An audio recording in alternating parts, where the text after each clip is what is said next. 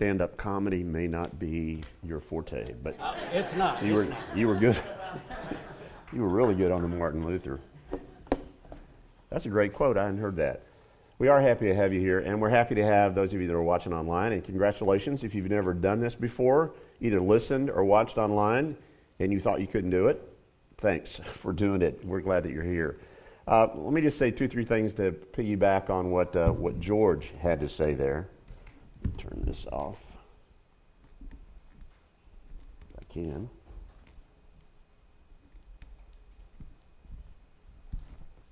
Not sure where the off switch is. There you go. Don't want to start roaring at you. Let me just add 2-3 PSs on to that. You know, my encouragement to you would be don't be afraid, but be honest. One of the worst things that we can do when we're going through something like this is to stuff how we're feeling down because we feel like it's not appropriate for us to feel one way or another. So if you look in Scripture, one of the most common phrases that comes up again and again, and every time Jesus would look into his disciples' eyes, he would have to say, don't be afraid. Don't be afraid. That's kind of a natural response that we've got. So don't be afraid, but it's okay to be honest. Be wise. You know, when Jesus was sending his disciples out, he told them, when they were going out on their own, he said, be shrewd as snakes and innocent as doves. Don't be stupid. Be loving through whatever you do. And I think George has said that really well. And the last thing that I would say is this is a wonderful opportunity to serve. There's all kinds of stuff popping up. There are ways the church can be the church. And I think that's what George was saying about Luther's quote. There are ways in which we can have an opportunity. And God uses tough circumstances, sometimes tragic circumstances, trying circumstances to get us out of our comfort zone and say, well, here's something you can do. The worst thing we can do is just bunker down with our souls. There are opportunities for us to give and to serve and to share, and we'll try to make you aware of those as we work our way through the days that are ahead. So don't be afraid. It's okay to be honest, be wise, and be loving as we try to be the church and reach out to others. Okay.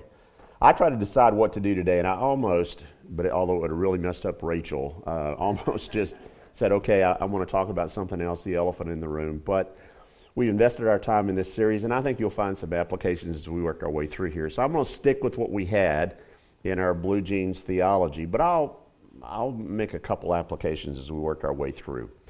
Back when you were in school, and some of you are still in school, were you popular? Were you one of the cool kids? Were you a part of the in crowd, or did you spend a lot of your time on the outside looking in? Well, back in 2003, there was an award-winning musical that hit Broadway, and it's risen to be about the second largest revenue producer of any show that's out there. And it's about, in part, the unlikely friendship between two principal characters, one called Elphaba and the other one Glinda. Now, they struggle with each other because they have these very opposing personalities. Glinda is this self-absorbed, beautiful person, but pretty much it's just all about her in life. And then her developing friendship with the girl called Elphaba is anything but popular, at least as far as her life. She's marked. She's actually green-skinned. She has something about her that just makes everybody look at her and say, well, you're certainly odd.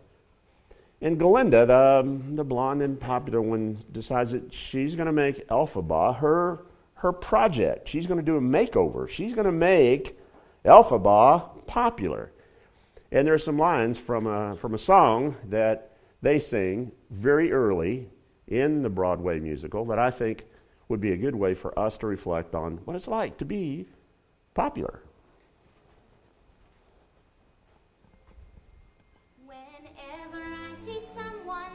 Fortunate than I, and let's face it, who isn't less fortunate than I?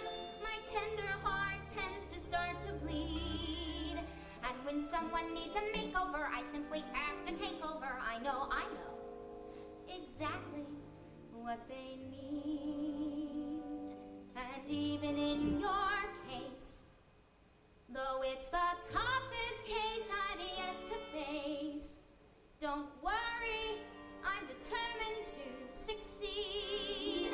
Follow my lead, and yes, indeed, you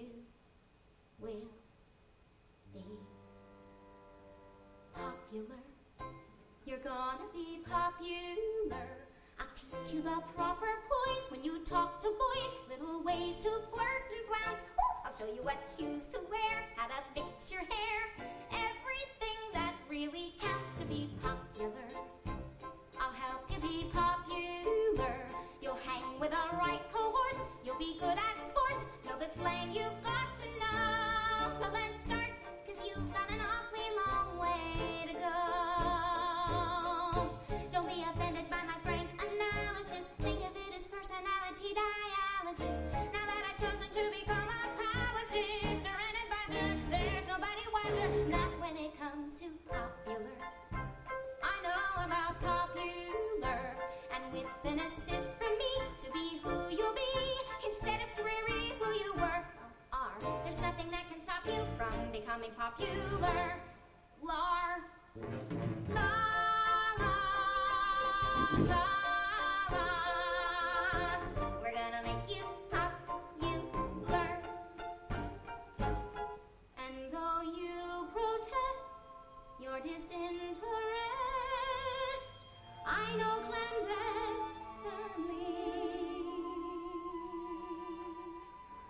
you're gonna grin and bear it, your newfound popularity. La, la, la, la. You'll be popular, just not quite as popular as me.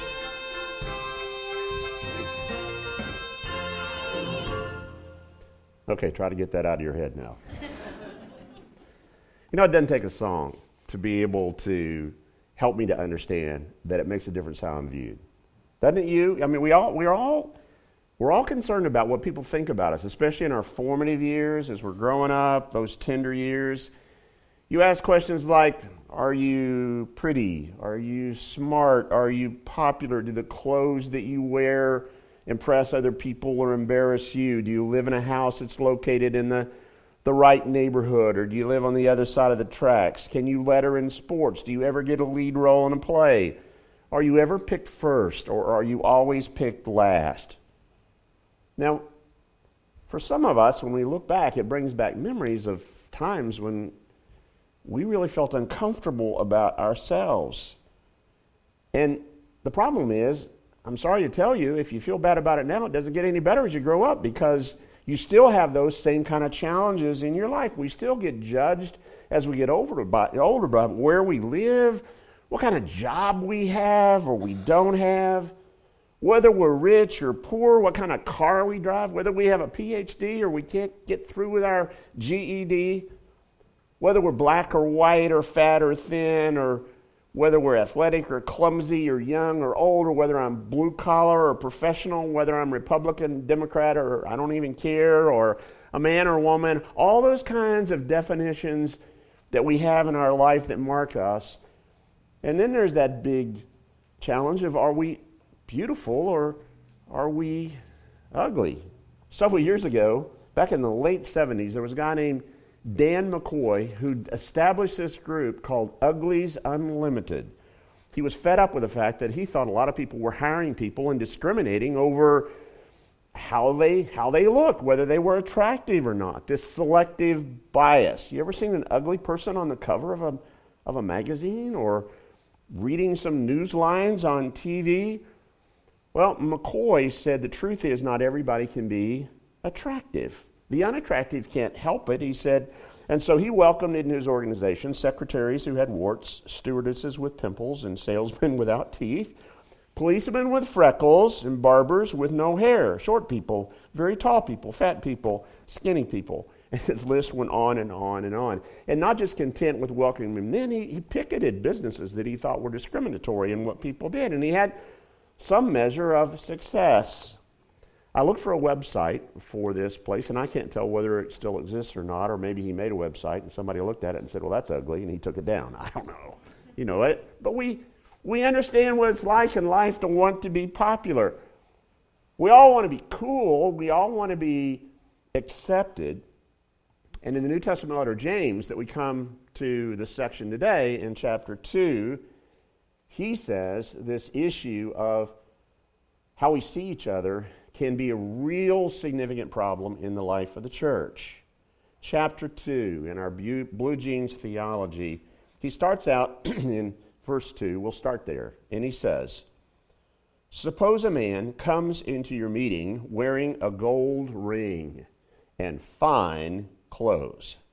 Now, you may not know, but ring bearing was a big status symbol back then. If you had a whole lot of rings, that sort of let people know how well-to-do you were. In fact, they would put multiple rings on their hands, so they were just kind of like ringed all over. You couldn't be outdone. You couldn't be outringed, at least if you had stuff. Now, aren't you glad we don't have problems like that today? Aren't you glad that we don't have issues related to that? Aren't you glad that we don't have like knockoff Rolex watches that you can get on a street corner in New York, or a Louis Vuitton handbag that really doesn't have anything to do with whoever made that? You know, we don't do that, right? Well, look around. I mean, I'm probably not here, especially it's not true here, but we all want to somehow be with it, don't we?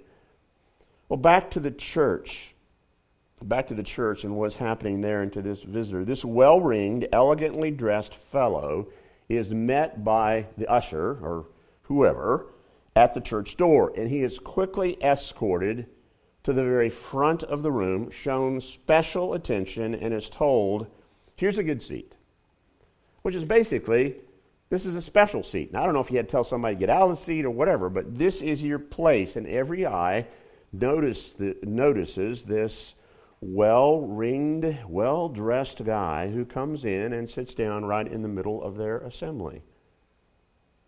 Just a moment later, another man comes through the church door. He is a poor man. He is dressed in the shabbiest of clothes. Now, the word that they use here to describe poor is not just that he had a little bit, but he was more along the line of being the beggar-like. He had to beg people to give him food to get through the next day. Threadbare, ringless, though he may have had a cheap piece of metal in his ear, which slaves sometimes had to have, just to remind people of their status or their lack of status in life. He probably was shoeless. You could probably smell him before you could see him, an unwashed body. And the sight of his clothes and the look of this guy that comes in, and this same usher who had just seated this very rich guy looks at this very shabby guy and mutters to the man, "Oh, you stand way back in the back if you want, or you can sit here on the floor by my feet." It's bad enough that he's unwashed and unclean, but where he's offered a seat is next to somebody's sticky feet on the bare floor. The underlying message that I think James is trying to convey to us through the story is that somebody is telling each of these guys, you matter, you don't matter. You're important to me, you are not important to me. You're cool, you're not. Now, James sets up this hypothetical story in a way that I didn't tell you. As we go back to verse 1 that prefaced the little story vignette here, he says, "My brothers, as believers in our glorious Lord Jesus Christ, don't show favoritism." Okay, those are the three words that you need to remember out of everything that I have to say today. Say them with you. Don't show favoritism. One more time so you got it embedded in your head. Don't show favoritism. Now, it's bookended. That's how he led it. And then he tells the story.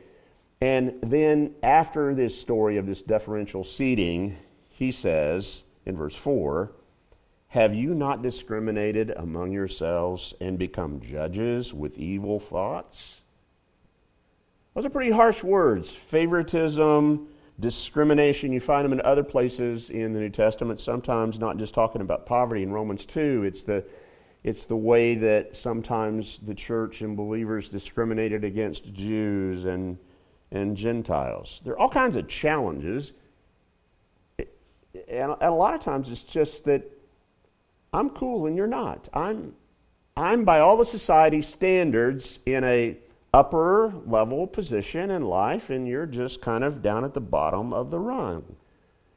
And James says there are certain differences that the world says are significant that the church should not claim.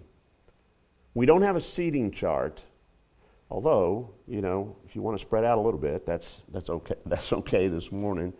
But there aren't any second-class or third-class saints, and honestly, there are not any third-class sinners as far as God is concerned. We'll see that a little bit more. Now, let me ask a question at the risk of being a little uncomfortable for us here, and that is there anything about what this first century church was hearing from James that we as a 21st century church need to understand ourselves? When we face similar situations where we have an opportunity to be able to think about discriminating or to be favorite in how we choose to practice favoritism, how do we act? If someone comes into this service who's not on our cool list, how would we respond to them? Would you say, "Hey, come sit with me"? Now I realize this would be a weird day to do that, so we're a little more cautious. But would you say, "Hey, come sit with me"? Or here, have my seat. I'll go sit somewhere else where you can have a more privileged place. We're not just talking about rich and poor. We're talking about people in life who are marked as different. Now, in this case, he talks an awful lot about poverty and about affluence, or about those distinguishing characters. At least that's part of his passage in through here. But basically, the bottom line is he's saying, don't show favoritism. Why? I'm going to give you 3 warnings about favoritism that I think James is trying to help us understand. And the first one is this: if we play favorites, we are ignoring God's example. If we act like that, we ignore the pattern of behavior that God has given for us. In verse 5, James says, "Listen, my dear brothers, has not God chosen those who are poor in the eyes of the world to be rich in faith and to inherit the kingdom he promised those who love him?" Throughout history, God has always been noticing the unnoticeable. He always pays attention to the ones that the rest of the world ignores. What is it about God that he has all of these kind of strange, unpredictable ways that he chooses people? In fact, you could say that God plays favorites, but he plays favorites with the unfavorite people. It's almost like he's turned the world upside down.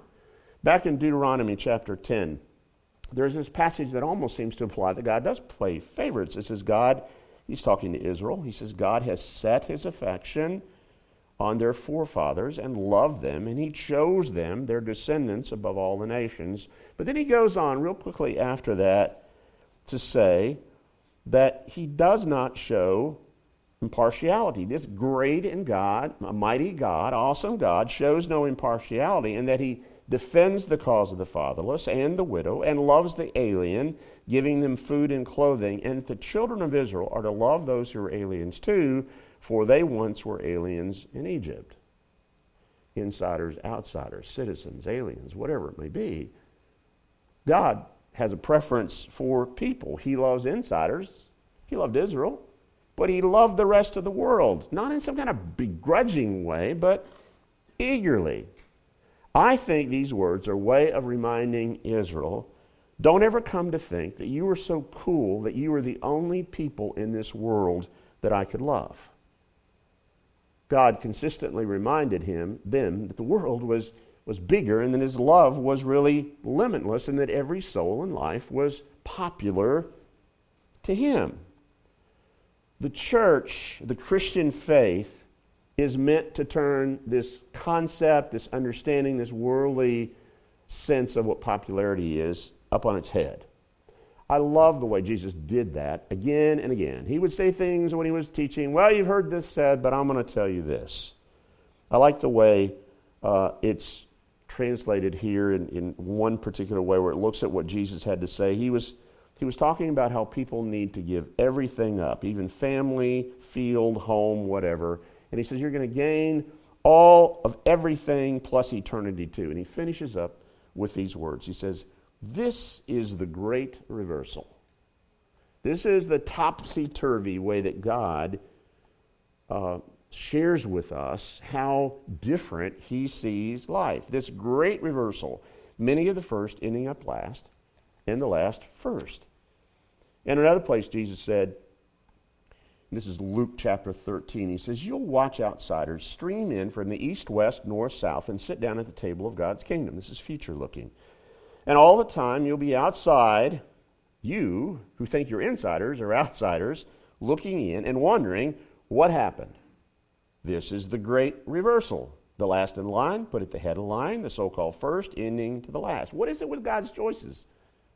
Why does he pick the least likely to be in the closest relationship with him? That was something that he constantly did, which, to the consternation of those who thought they were insiders, drove them crazy. And for those that were the outcast, the unpopular, drew hordes of people to him in this unimaginable way. They were amazed. When Jesus opened his public ministry, he did it in a synagogue in Nazareth. And he stood up, and not by accident, opened up the scroll of Isaiah, and he read these words. "The Spirit of the Lord is on me, because he has anointed me to preach good news to the poor. He has sent me to proclaim freedom for the prisoners and recovery to the sight of the blind, to release the oppressed, to proclaim the year of the Lord's favor." And it says that he got through and he rolled up the scroll. But if you know anything about life back then, people didn't have their own Bibles and their scrolls. And so what they did is they memorized lots of stuff. And so sometimes they would get up and somebody would just say a part of a verse and they would remember, oh, there's a whole bunch of other stuff that's surrounding that. And they probably, even though he didn't read the rest of it, would have known that it went on to say in Isaiah 61, verse 3, that he did all this to bestow on them, these least of thems, a crown of beauty instead of ashes, the oil of gladness instead of mourning, and a garment of praise instead of a spirit of despair. Well, if you've ever felt unimportant and unnoticed and unpopular, Isaiah says that God's passion for you is to trade your ashes for beauty, your despair for hope, your cold for warmth. Mother Teresa one time said, "Loneliness and the feeling of being unwanted is the most terrible poverty." It's not just that you don't have anything, it's that nobody cares about you. It's that nobody feels like they love you. A posting on Cincinnati Gospel or City Gospel Mission says, "Poverty is not just a condition of not having enough money." It's not about it is about not having any money, but it's about being marked as insignificant, unimportant, just sidelined. Poverty is not just an issue of wealth, it is even more an issue of worth. And Jesus knew how much those people in life that had been marked as being unimportant needed to be loved. One day, Jesus stopped at the table of a tax collector. Now, tax collectors were not the well-loved people back then, and particularly if you were a tax collector who happened to be Jewish that was taking up money for a Roman Empire that was dominating the place and that probably was pocketing a little bit of excess money in his own bank account. And Jesus walks up to this guy and he says, "Hey, tax collector," his name was Matthew, he said, "Why don't you come follow me?" And Matthew looks around to see if he's talking to somebody else, and no, he's talking to him, and so he follows him. And he invites all of his friends to come to this dinner that he has with Jesus. And his friends, who are anything but poor, they are financially well-stated, but they were poverty-stricken in their lives. You don't have to be an outcast. You don't have to be poor to feel like nobody cares about you. There were stories after stories like that. Broken, unpopular people. There was a woman at a well in the area of Samaria. She'd been married 5 times, and the one that she was living with, she was not married to. Her reputation was known in all the community. She was anything but popular unless it was popular in all the wrong ways. It was unwise for Jesus to even talk to her, to bother even in the middle of the day doing that, but he touched the depth of her heart. He he told her things about herself that it was amazing that he could know. And she was so overwhelmed by that, she goes back to the village and she brings everybody that she knows, and they know who she is, and they say, I want to introduce you to somebody who told me everything there was to know about me. But I think what she was saying was, this person sees me for what I am, anything but good. But he seems to love me. So I want you to hear and to feel that same kind of love that he had for you. It doesn't change our station in life. I mean, Jesus one time said, the poor will always be with you. There will be poor people and there will be rich people, and we can talk about all ways to make that more equitable. But what Jesus is trying to say is there are people who have worth and people who don't have worth. For Jesus, it's not the matter of what you have. He's not indifferent to what you've done or what you have in your hands. But his example, God's example, is to care about everybody. Now, when you look around at people in this life, what do you see? Not necessarily just in here, but when you look out in the community, when you look around, what do you see? Do you see things like the color of their skin? Do you notice the smell of their unwashed clothes? Do you make a list of all of their well-known sins? Or do you dare to follow the example of Christ, who loved people no matter what? Now, I'll admit, that's not always easy for me. Now, I know all this stuff. I teach all this stuff. I understand what the rules are supposed to be, but there are times in my life where I'm uncomfortable. I have things that have been culturally implanted into my life experience that sometimes make it hard for me to be able to just jump over those barriers. I look around here. We all don't have the same salaries. We don't have the same backgrounds. Some of us do well. Some of us may be drawn on government assistance. I don't know. There's not a whole lot of diversity in here, and part of that probably has to do with the community may not be very diverse. But I mean, we're an awful lot alike. If we did a pictorial directory, would there be any pages that had people that looked like this that were in it? James says in verse 5, God has chosen those who are poor in the eyes of the world to be rich in faith and to inherit the kingdom he promised to those who love him. Or in his Sermon on the Mount, he said, this is recorded in Luke 6, verse 20, Blessed are you who are poor, for yours is the kingdom of heaven. Now let me let you play with something in your mind. Could it be that when you get to heaven and you look around, there are more people who don't look like you than look like you? Wouldn't that be weird? To say, what? I thought the people that were going to be here were going to be like me, and lo and behold, there are poor people, there are green people, there are black people, there are white people, there are smart people, there are not so smart people. The population of heaven might look less like what we experience in the population of the church that we know, because the example of God and of Christ is that he loves outcasts. He loves the unpopular. James, after pointing all this out, says in verse 6, they should get the message, but he says, you have insulted the poor.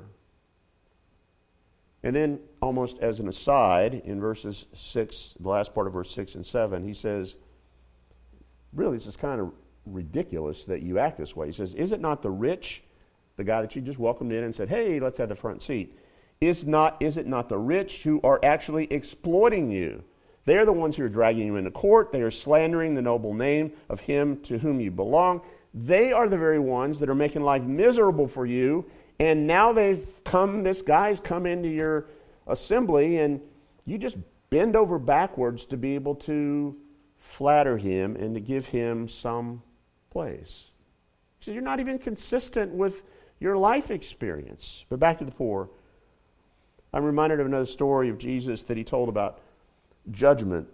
It's over Matthew 25, and he gives this parable and about how, they haven't taken care of the poor and the hungry and the imprisoned and whatever. And at the end of that whole thing, the people say, these are the good people. This is us that say this. Lord, when did we see you hungry or thirsty or a stranger or needing clothes or sick or in prison? When did we see you as this very unpopular, desperate person in life? When did we see you and not help you? We would have made room. We would have cleared out the seats. We would have given you a place here if we had only known that it was you. And that's exactly the point that Jesus was trying to say. Inasmuch as you didn't do it to these, you did not do it to me. This was me. This was me checking you out to see how much you understand how I love people. I think the church is filled a lot of times with the haves, but has little presence of the have-nots, the popular rather than those that are marked by being on the sidelines. So what do? Do we ignore the example of God in all of this? Well, that's the warning that he says. But he goes on and he says, it's not just that. Actually, if we play favorites, we also break the law of God. In verse 8 and 9 of chapter 2, he says, if you really keep the royal law found in Scripture, and then he tells us where it is, love your neighbor as yourself, you're doing right. But if you show favoritism, you sin and are convicted by the law as lawbreakers. Now, there were people in Jesus' day that were meticulous keepers of the law. In fact, they kept laws that they made up. I mean, they had lists of laws. They had the top 10, the top 200, the whatever, and then they had all kinds of commentaries that they wrote on the laws just to make sure that they could understand. They had instruction manuals on how to keep the laws. They were very good. A lot of them, like Pharisees, they were law keepers. So they must have been surprised when Jesus one day said to them, this is over in Matthew 23, he says, you Pharisees and teachers are show-offs, and you're in for trouble. You give God a tenth of the spices from your garden, and you proudly think that you're pushing the rule, just doing that.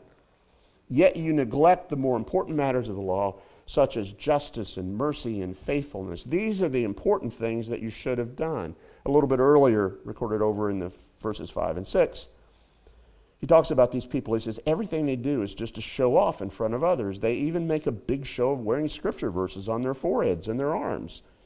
They wear big tassels for everyone to see. They love the best seats at the banquets and the front seats in the meeting area. Then in verse 11, whoever is the greatest should be the servant of others. If you put yourself above others, you will be put down. But if you humble yourself, you will be honored. There's more of that great reversal stuff. It like upends the way we see how people should kind of relate to each other in a worldly sort of way. These leaders love to be popular. They were focused on themselves and little else, and it left Jesus sad and angry. And I have to ask myself, if Jesus looks at us today, what does he see? Does he smile, or does he get sad and angry? Or does he bury his head and say, you still got it backwards. You still have it this way, and you need to look at it this way. You've got to flip the worldly way of looking at that. Jesus had a guy who was a lawyer who came to him one day who evidently was well off, and he said to Jesus with, I think, probably good intent, what do I have to do to be able to inherit eternal life? And Jesus, like he a lot of times does, shot back a question to him. He says, well, what does the scripture say? And the man says, well, you're supposed to love the Lord your heart with all your heart, all your soul, and all your strength, and all your mind, and love your neighbor as yourself. And Jesus said, that's good. You got it right. Do that, and you'll be fine. And the conversation's over, right? No. So the man thinks to himself, and he's trying to figure out, well, I want to cover all my bases. I want to make sure that I got this thing right. And so he says, and who is my neighbor? We're good at loving God, and we're real good about loving ourselves, but we like to decide who deserves our love as our neighbor, who is convenient. We want, in the legal contract, an exception clause right here. We want to be able to say, okay, I know I'm supposed to love everybody, but that cannot mean you. No, I'm sorry. I'm sure you're very, very lovable. But we do that, don't we? We kind of pick out who we're going to love, who we're going to exclude, who's going to be our neighbor. You know who deserves God's love and your love. And we just exemplify it out in the world. So how far does this neighbor definition thing go for us to still be on good terms with God? What is the lowest, this is what this rich guy was saying, what is the lowest common denominator that I can come up with that'll tell me who my neighbor is, that I can get by and have eternal life, that I can make the kingdom cut? There's a book that was written several years ago called The Irresistible Revolution. It's by a guy named Shane Claiborne. I got the book the first time and I started reading it, and it was one of those books that I just couldn't put down, and I read the whole thing before I put it back on the shelf. And it was a really uncomfortable read. Now, part of it was I didn't agree with everything that he had to say. There's some things and positions that he takes that I'm not with him on, but it wasn't the part that I questioned.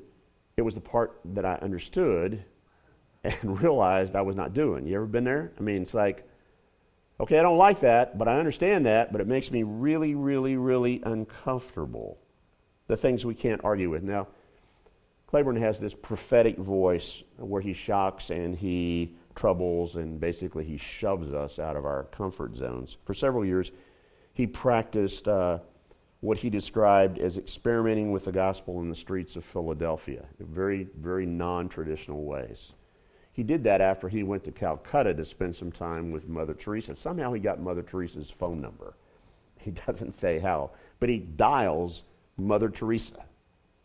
Now, I'm surprised Mother Teresa had a phone, but I mean, he dials her, and she answers on the other end, yes, this is Mother Teresa, or whatever, however the conversation went. And he said, I would like to come and I would like to be able to learn from you. And she said simply what she said to a lot of people, well, come and see. And he did. He came, he saw, he learned, and he was heartbroken by those poverty-stricken people that Mother Teresa and her company of nuns served. He described his awakening in this way. He said, I had come to see that the great tragedy in the church is not that rich Christians do not care about the poor, but that rich Christians do not know the poor. So he came back to Philadelphia and he moved in with the poor. He made life in the community of brokenness that was there. It is very hard to love broken people from a distance. Now, I realize that today, 6 feet, but for most of us, we spend our lives neighborhoods separated from people that aren't like us, don't we? I mean, I don't like you, so I'm not going to be around you. I'm afraid of you, so I'm not going to subject myself to that anxiety. The reason we don't ever have a potential relationship a lot of times with people that we really don't like or don't understand is because we really have never spent any time with them. They live in separate worlds. We would never see some people here in this place. I've come to appreciate several powerful ministries that we have in Cincinnati. One of them is City Gospel Mission. The other is Block Ministry. I've gotten over the time. We partnered with both of these ministries at CCU. Our students, a lot of them work there. And the lives of the leaders who work and serve and are actually interrupting and turning upside down a lot of the stuff with poverty and brokenness that's in the community are amazing. But as much as anything that's been powerful has been to spend some time. I mean, to visit places, to go. I love to go and have a devotion at City Gospel or to spend some time in that area because it takes me out of my comfort zone. It introduces me to people that I'm not like and forces me to consider a relationship with them. Perhaps it's vital for us to go to those that are not like us first before we would ever think that they would come to us. Gandhi one time said, ask the poor and they will tell you who the Christians are. Ask the broken people who are not here, who are the Christians, and they will tell you. Next week we're going to talk about James 1, and there's this passage that's there. Just let me tease you with it. He says, real religion, the kind that passes muster before God the Father, is this: reach out to the homeless and loveless in their plight, and guard against corruption from this godless world. The greatest command that we're talking about breaking here is the royal rule of love God and love your neighbor. In verses 9 and 11 of chapter 2, James goes on to say, if you show favoritism, you sin, are convicted by the law as lawbreakers. And then he goes on and he talks about, it's kind of interesting, he talks about murder and adultery. You know, there's some crimes that are big ticket items. They're like top shelf. They're things like, man, you do that, and that's going to get you to the bad place really quick. But he couples those with this sense of passing judgment, of being somebody who plays favorites. You mean that favoritism is top drawer too? That if I act and behave like that I'm playing with judgment myself? That if I ignore people that just don't seem to be popular, if I ignore God's example and if I break God's law, those are two good reasons for me to rethink how I'm behaving. Which leads to the last thing that I would tell you is that if we just keep on acting like this, it invites God's judgment. 12 and 13 of chapter 2. Speak and act as those who are going to be judged by the law that gives freedom, because judgment without mercy will be shown to anyone who has not been merciful. Mercy triumphs over judgment. So basically what James is saying is, how do you want to be judged? Do you want to be judged by how good you are? Or do you want to be judged by how good God is? Do you want for your life and all your brokenness and all your sins to be rolled up there and judged in the final day? Or would you like to have mercy? You choose the scale. Justice or mercy. Now, throughout this whole teaching of this section through here, he's been talking about judgment, our personal judgment towards others, the way we play favorites with some people and not with others. That's a judgment call that we make. But now he's talking about God's judgment on us. And he's saying that if we practice that type of judgment, that's the kind of judgment we will receive. Partiality is about judging. And it's almost always driven by an overinflated estimation of who we are. When you're at school, when you're growing up, or when you're at work, the people that you don't like are sometimes the people that are threatening to you, or that you think you could do the job better, or you think you're prettier than, or richer than, or whatever the case may be. We can play that game, he says, but you have to decide in the end whether it's going to be our judgment or God's judgment. Do you want our flawed way of sorting these things out, or would you like to understand how God sorts it out? Would you like his generous measure of grace, or would you like to have your petty sense of judgment? Maybe God has chosen the poor to teach us a lesson, like he says in verse 2 and 5. We have a desperate need to see God. We need to understand that. Paul in Ephesians 1 said, God chose us before the creation of the world, that he predestined us to be adopted as his sons through Jesus Christ. There's an old English preacher, Charles Spurgeon, who said, it's perfectly obvious that God chose me, he said, because I would never have chosen him.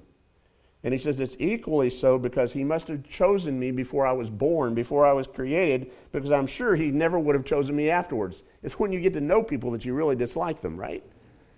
So he says, he had to do it before I was even around, because once people get to know me, the Apostle Paul was so impressed with himself early in his life. He was so full of his righteousness, but when he saw Jesus and was blinded and finally realized how all of his heritage of rule-keeping and pious life was next to nothing, he put it this way in Philippians 3, 8-9. He says, everything I once thought I had going for me is insignificant dog dung. It's a nice way of putting it. It's a pretty harsh word that's used there actually in the text. I've dumped it all in the trash so that I can embrace Christ and be embraced by him. Or 1 Timothy 1, 15 and 16. We mentioned this last week. Jesus Christ came into the world to save sinners, and I'm proof, public sinner number one, of someone who can never have made it apart from mercy. People who will receive mercy are those that receive and understand that God has given it to him. That realization transforms, turns ourselves upside down. Somebody says the ground is level at the foot of the cross. Do we act like it? Do we see people with the eyes of Christ? I'm not popular because I'm good. I'm popular because he's good. I don't get into heaven because of my greatness. I get there because of his greatness. Or as James puts it, mercy triumphs over justice. The question is, do we act like it? So again, there's the three words that I want you to remember here at the end. Don't play favorites. If you do, it ignores everything that God has been trying to show us through his example. It breaks his law, not the old petty laws, but the primary law of loving him and loving our neighbor. In the end, if we do it, it's going to invite judgment in our lives. Let me tell you one last story and we're done. Calvin Miller, great preacher and writer, was standing up ready to preach in his church one day. And before he could say anything at all, this guy walked in the back door that was anything but a person that fit in. He was poor. He was very different. He was shabbily dressed. And he came in the room, and it was a very full room, and there was no good place for him, no convenient place for him to sit down. And he literally walked down the aisle to the front of the church, and he sat down on the floor. And everybody in the place was wondering, so what's going to happen next? One of the older guys in the church who had walked feebly with a cane got himself up to his feet, and he made his way with much effort down to the front of the place where the guy had sat himself down in all of his lack of glory on the floor. And most people thought, okay, he's going to let him have it. He's going to tell him that this is not his place. And Miller says he still just stood there, kind of not saying anything at all, and the guy put his cane down to the side, and feeble as he was, he finally sat himself down on the floor next to that guy, and the service continued. Miller said, "You probably won't remember a thing that I say today, but you will never forget the sermon that you just saw." St. Francis of Assisi one time is reported to have said, "Preach the gospel at all times, and when necessary, you use words." Everything that I've said today has to do with how the world understands our faith and our understanding of grace and love. And I would just leave you with this question: what kind of gospel are you preaching? If we play favorites, we not only put ourselves in peril, but we really risk losing our mission to the world. Let's pray. God, I love the way your brother here has written to us and said things that have so much to say about this moment, just as much as they did back in that time. We haven't changed an awful lot, and you know that, unfortunately.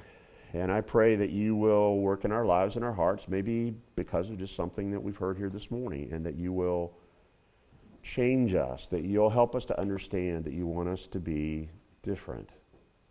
God, help us to see the world through your eyes, to love them with your love, and to celebrate your mercy. Through Christ we pray. Amen.